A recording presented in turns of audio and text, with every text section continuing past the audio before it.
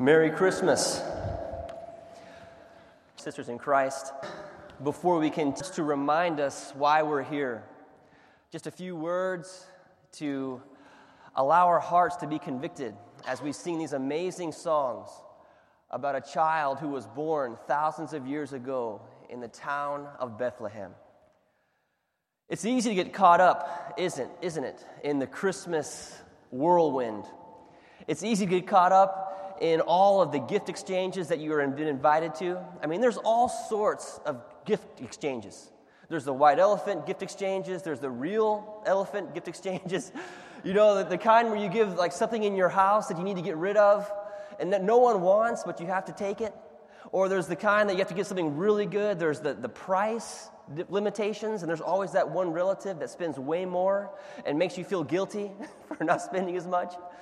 It's easy to get caught up in this consumeristic idea that Christmas is all about going to the store, rushing and waiting in line and making sure you can get that one gift, that perfect gift for that one individual, that relative. Or maybe it's about having as many gifts as possible under the Christmas tree. Maybe it's easy to get caught up in that as well, the idea that, man, we want to have it piled to the sky. Or I don't know if in your neighborhood, if there's a competition on who has the best Christmas decorations.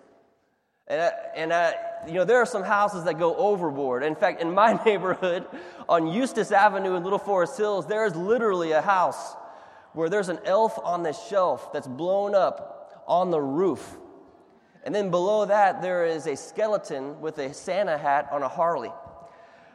That's just two of the things. It's crazy. It's easy to get caught up in the whirlwind, the tornado of the Christmas holidays and forget really what the whole thing is all about.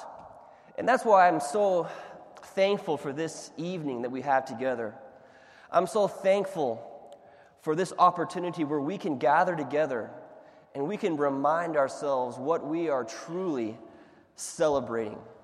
Because many, many years ago in the Old Testament, the prophet Isaiah prophesied that there was going to be a baby who was born, who would be the light to the darkness. In Isaiah 9, it says, "The people walking in darkness have seen a great light. On those living in the land of deep darkness, a light has dawned." In verse 6, "For to us a child is born. To us a son is given, and the government will be on his shoulders, and he will be called Wonderful Counselor, Mighty God, Everlasting Father, Prince of Peace." And I'm so glad that we got to see the Charlie Brown Christmas as well, because in Luke chapter 2, verses 8 through 11, it says, "And there were shepherds living out in the fields nearby, keeping watch over the flocks at night. An angel of the Lord appeared to them, and the glory of the Lord shone around them, and they were terrified. But the angel said to them, 'Do not be afraid. I bring you good news of great joy that will be for all the people. Today, in the town of David, a Savior has been born to you. He is Christ the Lord.'" A Savior has been born to you. And this is why we are here today, why we've taken a pause, a time out in the whirlwind of what Christmas has come to be, to remind ourselves this is about something that happened. A baby was born in Bethlehem, and that baby is our Savior, Jesus Christ. And it's because of that baby that we have life. And if any of you have had a baby, you will know that there is nothing more peaceful than a sleeping baby. Nothing more peaceful than a sleeping baby. You know, an awake baby is a different story, but a sleeping baby is very, very peaceful. In fact, the next picture is my nephew, who was just born about 7 days ago. And as you just look, as a proud uncle, I look at that picture, and I can't help but have my heart just overwhelmed with joy and peace that the world is right. And it reminds me of a book that was written in a long time, in the 80s, by John Irving, and it was made into a movie starring Robin Williams. It's called The World According to Garp. Have you guys seen that by chance? The World According to Garp. And in that movie, there's this couple, Robin Williams and his wife, and they had a tendency to fight a lot. And one of the issues they would fight about was they had struggled with infertility. And finally, they had a baby. And as the movie continues, they would continue to fight and fight and fight.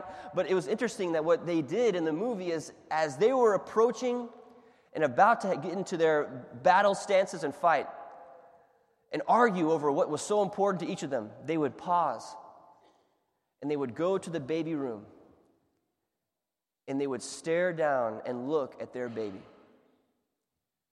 And they would look at this sleeping, beautiful baby. And after they spent time looking at this baby, then they would go out in the other room and they would work out their differences. And it's amazing what looking at a baby can do.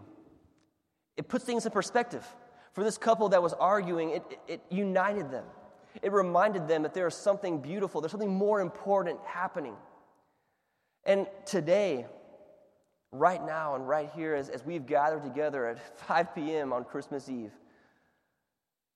we are taking a pause from the tornado to look at a baby.